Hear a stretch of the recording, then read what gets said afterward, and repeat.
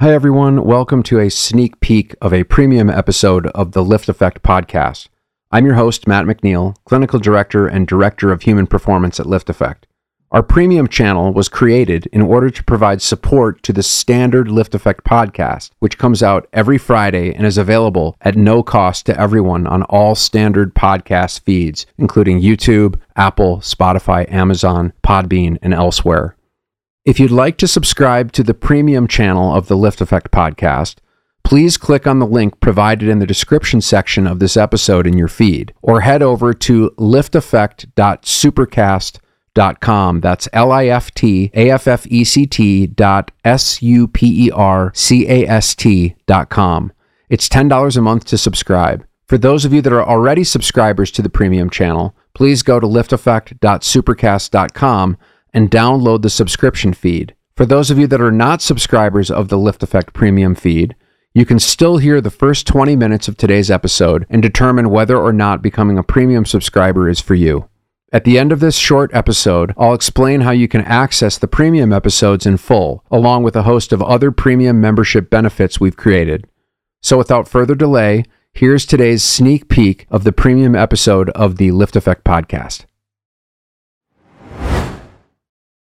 The views expressed herein are those of the speaker and do not necessarily reflect the official policy or position of the Defense Health Agency, Brooke Army Medical Center, the Department of Defense, nor any agencies under the U.S. government. Hello, ladies and gents. This is Matt McNeil welcoming you to another episode of the Lift Effect podcast, where we help pilots and other high liability professionals come out of the shadows by discussing various topics around mental health and mental performance, with the ultimate aim of giving you strategies you can actually implement for improving all aspects of your personal and professional life. It might be an organizational tactic, or maybe just a simple mode of thinking that will translate.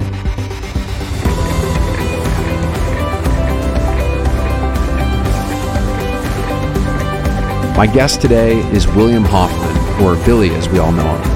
Billy is a neurologist and aeromedical researcher with an interest in pilot healthcare seeking behavior and aeromedical screening. He is an assistant professor of aerospace at the University of North Dakota John D. Odegaard School of Aerospace Science and has studied healthcare behavior of over 5,000 pilots across North America, which is a ton. He is an internationally invited speaker on pilot health with appearances on NBC, Fox News, and countless other outlets. He has publications in Scientific American, Flying Magazine, AOPA Magazine, and many other peer-reviewed scientific journals. So, without further ado, please enjoy my conversation with Dr. WilliamHoffman. Billy, thank you for coming on our little train that could, the Lift Effect podcast. Matt, it's a long time coming, and I'm so excited to be with you, man. Who wouldn't want to talk about airplanes on a Friday afternoon? Right. I know. And yes, let me add, this is a Friday afternoon after Billy has worked all day. He's probably been up since, I don't know, the crack of dawn. But he's here on his Friday afternoon. But we're making it work. So I'm so excited to have you here. We almost got together when you were in Colorado a few months ago skiing, but you got stuck in like the tunnel or something. What happened with that? I don't remember. Yeah, I'm learning. I'm not a Colorado resident, so I'm learning that road between the ski mountain and Denver gets clogged, and you could be stuck there for like 4 hours. It's awful. Yeah, I learned that the hard way. People quickly discovered that anywhere outside of their car is a restroom. Were you seeing that? Where people when you're stuck for 4 hours, what are you supposed to do? I mean, yeah, desperate times, Desperate times. Were you stuck in a blizzard, or did it was just bumper to bumper shut down? Yeah, they closed that. I guess there's some tunnel that goes through a mountain that they had. Eisenhower Tunnel. Yep. Somebody bumped into somebody else, and before you know it, we had a little detour on the highway, but it all worked out okay. So I guess that's what you get for trying to ski. I know. We almost made it. We were going to get together, and then it just didn't happen. But that's okay. We're getting together today. So we're here. There's so much to talk about. I think a couple things. I want to talk about some of these studies. And I really want to introduce the world knows Billy Hoffman. There's getting to know you, but I'm sure a lot of pilots are not aware of who you are and the pretty incredible work that you're doing. But before we get into the research stuff, since Lift Effect is about people, that's what we're about. We're pilots. We're real people. We have our own stories. We have our own struggles. We have our own strengths, our own weaknesses. I think I would love for just people just to get to know a little bit about you and how you got into this whole mess of pilots and healthcare and medicine and all that. How did you get involved in this? Where did it start? Because I think now you are a pilot. You're a licensed private pilot, right? Yep. Just for fun. You went to UND just for fun. Yeah, just for fun. You went to UND. Yep. As an undergrad. Yeah, exactly. What was that about? How did that start? Where did you even grow up? Yeah. I don't think I know that. Well, let me start by saying you're blowing up a lot of smoke, and I appreciate it. But I'm just Billy, and I'm just your run-of-the-mill guy taking care of patients, slugging it in the clinic, and loves airplanes. So I appreciate all your kind words, but I like to think I'm a member of the team here, and really what this is all about is being around airplanes for me and taking care of our patients and other people like me who love airplanes. So that's what this is all about for me. But you're humble. Well, from Minnesota, went to UND, started as a commercial aviation major, and it's so funny how life works. I serendipitously took the wrong biology course, and I was a commercial aviation major, and I was loving this bio course, and I'm like, man. So I did in the second semester, I took the second semester, and I had this very much a come to Jesus moment, and I remember my dad saying, Bill, you can be a pilot, and you can be a doctor and be a pilot, but you can't be a pilot and be a doctor. So I jumped ship with a lot of heartache and with a love for aviation and definitely an eye skyward. But it has been such a wonderful privilege to try to carve a small space in meeting what is clearly a big need, taking care of our pilot patients, helping this really unique patient population meet their healthcare needs. And it's just been a wonderful journey. It's a huge privilege. But that's kind of how I got here. So you just you ended up in the wrong biology class. What turned you on about biology? That was like psychology for me. It was like something happened when I think it was abnormal psych. It was like something lit up that just was unstoppable. But what happened with the bio thing? What turned you on about with biology? I'm just curious. Yeah, I mean, well, I feel like we need to crack a beer, right? Because it's like we're getting real existential here. But yeah, why not? Let's do it. I mean, there's something I'm a neurologist, right? There's just something that is so satisfying, studying the computer that makes us perceive the world. There's this idea that what reality is and what reality isn't. But as we experience different neurological conditions, our perception of reality changes. And who are we to go to somebody who's got some different neurocircuitry of their brain and saying that's abnormal or that's not real? Well, what is real? Our brain is creating a map of the world around us that we are using to interpret, and we're determining what the norm is and comparing it to that. So I love it's been a wonderful experience to merge the science, the hard science, with a lot of the humanism, which is that's the beauty of medicine, that science and art merging it together, and in the end helping people, which is just it's a lot of fun. It could be sometimes a little bit of a slog. That's every job, but in the end, hopefully we help more people than not. Yeah, for sure. I mean, the brain, I always tell people, I tell my clients, my patients, like, your brain is the most complicated ecosystem and machine in the universe. And we got more neurons in our head than there are stars in the galaxy. And like, what we know is like the tip of the pen about how this incredible, beautiful machine works. So to try to, I think as pilots, we like to try to see things as just kind of black and white. And then when things happen that is not what we're expecting, especially when it's something psychological, we tend to think, okay, there's something wrong with me. And that's perpetuated, I think, quite a bit within just even sort of the medical system of what is right, what is wrong, the DSM, and here's these symptoms, and you get these diagnoses. But it's such a stupidly simplistic understanding of this really complicated machine. It's humbling. And we, us naive humans trying to put everything in buckets and trying to categorize everything and dichotomous, yes, no, normal, abnormal. But it's just not that simple. And it's just a beautifully fascinating place to study and learn and help people. And most of the time in clinic, I start most of my visits with, what the reality is? This is all on a continuum. There's nothing dichotomous here. And we know less than we think we know. And that's okay. It's kind of building a partnership at the edge of science for a lot of these conditions. And it's really wonderful in helping patients navigate that, and like how do you live with these things, and what does living look like despite these things, which is really amazing. But and you mentioned like things being normal, abnormal. We in neurology, a stroke is easy, right? You could point to it. This is abnormal on the brain. You got weakness. It's from this. This is a hardware issue. It's much harder when it's a software issue.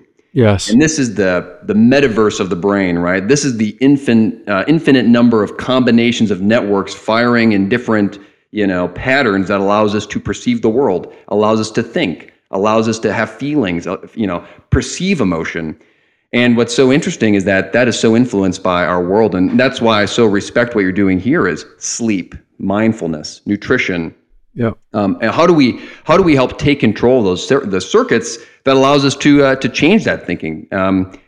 Things that fire together, wire together, and you're a big way of helping people rewire that, which is just incredible.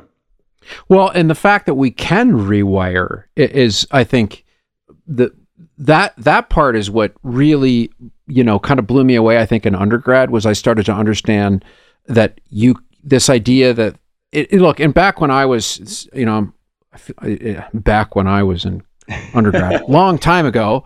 I see the gray hairs up there, Matt. The mid-90s, yeah. Mid-90s, I was an undergrad.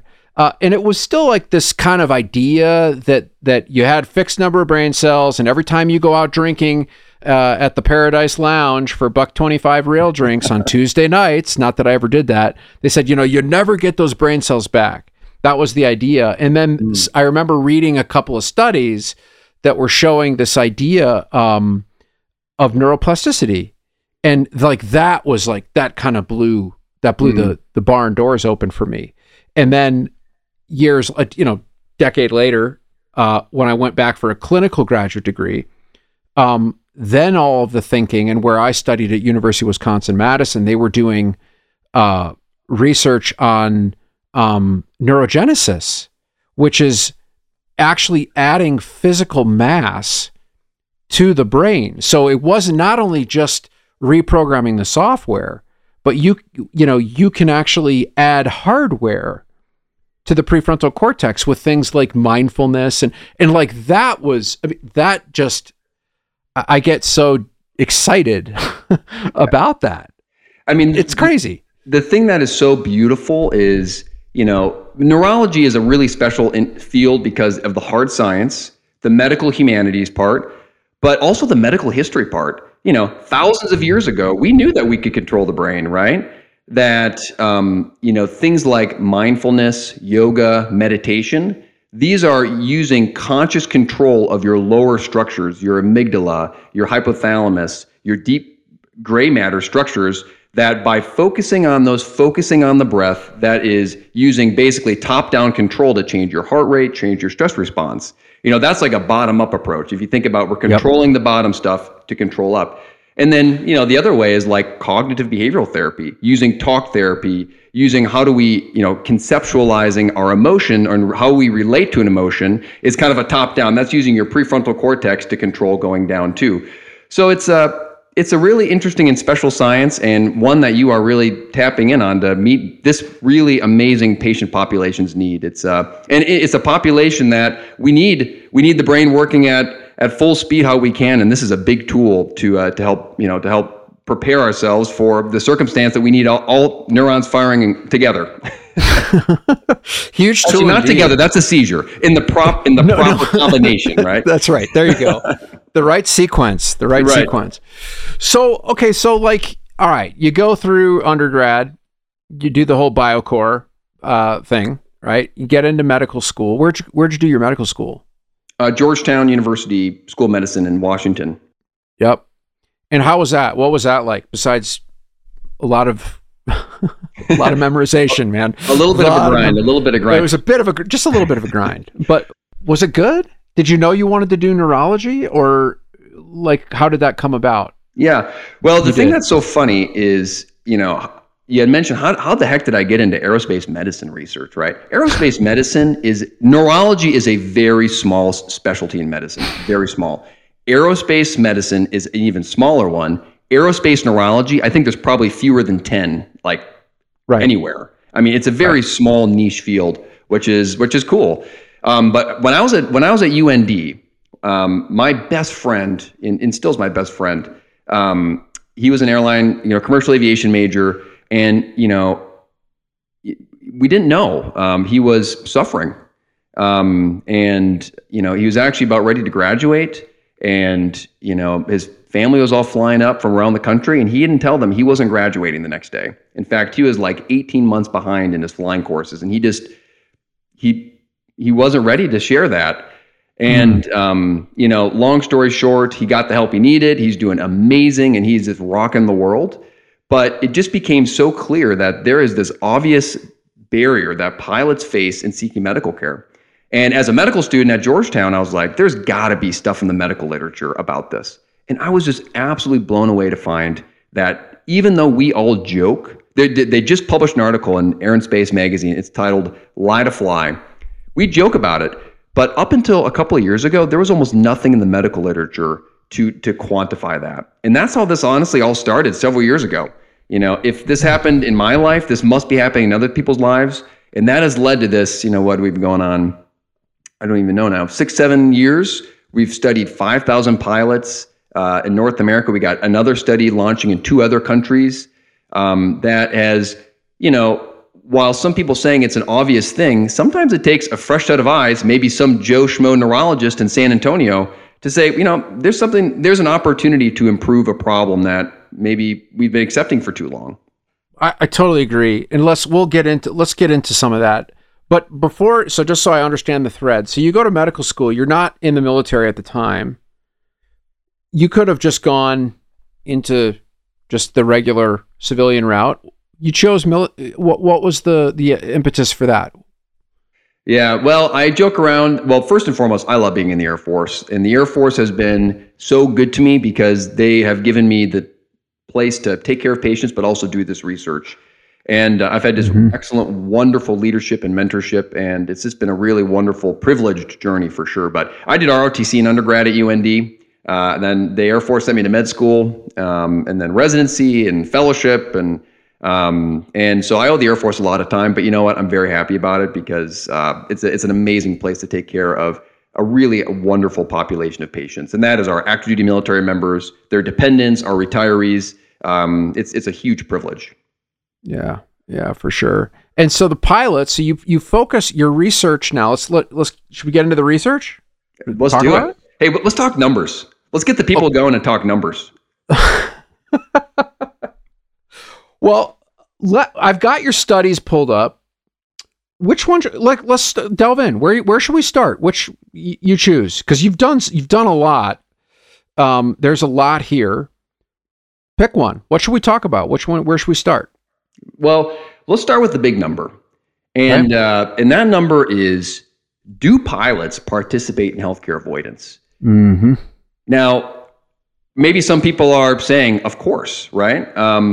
But what became clear early on was for us to really talk about something that, from a clinical perspective, and in the clinic, I see this, right, with patients, and I know you do too, Matt, and I know a lot of people do, that, we all talk about this phenomena where pilots are hesitant to disclose health information, hesitant to seek healthcare, delay or forego medical care.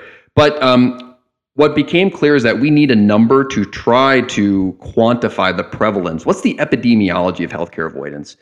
And that's what we tried to set out to do. And this was a huge project made possible thanks to many, many people, that we were able to recruit over 4,000 pilots across the United States. To our knowledge, the largest study on healthcare avoidance, really asking the obvious question.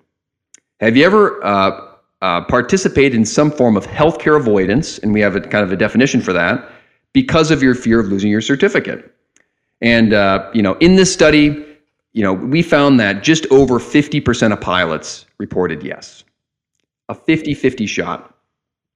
Now, while that number, may not be that surprising to some people, to our knowledge, that was one of the first numbers trying to quantify it. But a very important point: there was a whole slew of people that in the study that either didn't answer the question or they answered prefer not to answer.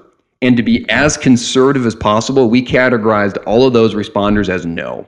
So those are just the people that disclosed yes. And I will leave the interpretation of a prefer not to answer or a no answer up to the audience and what that might mean. So that was that first big paper that came out, and everything has kind of spiraled out of that.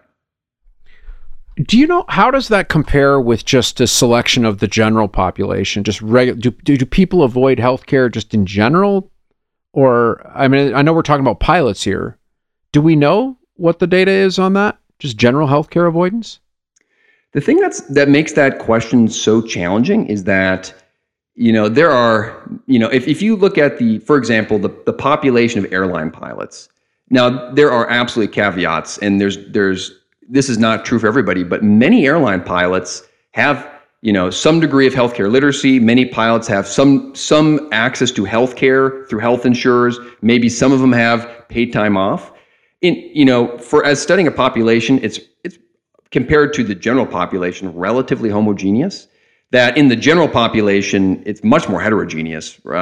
Geographic location, whether or not they have health insurance, do they have paid time off, whether you're a salaried employee versus an hourly employee. So it's hard to, in looking at some of the data early on, it's hard to really extrapolate data from the general population, apply it to pilots, because really it's such a unique situation. And if, of course, after Germanwings, there was the ARC, which was this committee established by the FAA to, what do we do next? How do we address mental health in aviation? And I was actually just reading that the other day, preparing for a presentation, and they talk about healthcare avoidance in that article. And the thing that blew me away was they were citing, well, one, there were really no papers at that time to cite to quantify healthcare avoidance in pilots. And two, they're citing the general population, which, you try your best with what you have at the time, but the data around this is quickly evolving, and we hope to use that as a tool to help meet the needs of our patients. So I'm just kind of looking at some of the studies, Breaking the Pilot Healthcare Barrier, that paper. One of the things that the study says, or in the article, it says, so there's multiple psychosocial factors in the framework defined as factors that influence decision-making of planned or intended health behavior could provide partial explanation for these findings. So some of the things you cite in there is like attitudes of pilots. Let's talk about that. Perceived likelihood of regaining or an aeromedical certificate once lost. What have you found the attitudes around having a health issue that could impact your certificate? What are the attitudes you find with pilots? I can tell you clinically what mine are, but I'm just curious what you're finding from your position. Thank you for listening to today's sneak peek premium episode of the Lift Effect podcast. If you're interested in hearing the complete version of this episode, you'll want to become a member. We've created the membership program to bring you more in-depth, exclusive content without relying on paid ads. Membership benefits are many beyond the complete episodes of the premium shows each month. They include podcast show notes that provide relevant notes and links to what we discuss during each episode, complete transcripts of each episode of the standard and premium episodes of the Lift Effect podcast, access to our private podcast feed, the ability to ask questions that we will answer on the regular feed of the Lift Effect podcast, regular and ad-free episodes of the regular and premium feeds and benefits that we will continue to add over time. If you want to learn more, head over to lifteffect.supercast.com. Lastly, if you're already a member and are hearing this, it means that you haven't downloaded our member-only podcast feed, where you can get the full access to the podcast and you don't have to listen to this. You can download that at lifteffect.supercast.com. Thank you for listening to this week's episode of the Lift Effect Podcast. If you want to dive deeper into this episode and every episode, go to our website, lifteffect.com/podcast. If you're enjoying the show, we would love it if you'd follow us on Spotify and rate, review, and subscribe on Apple Podcasts. We really appreciate your support.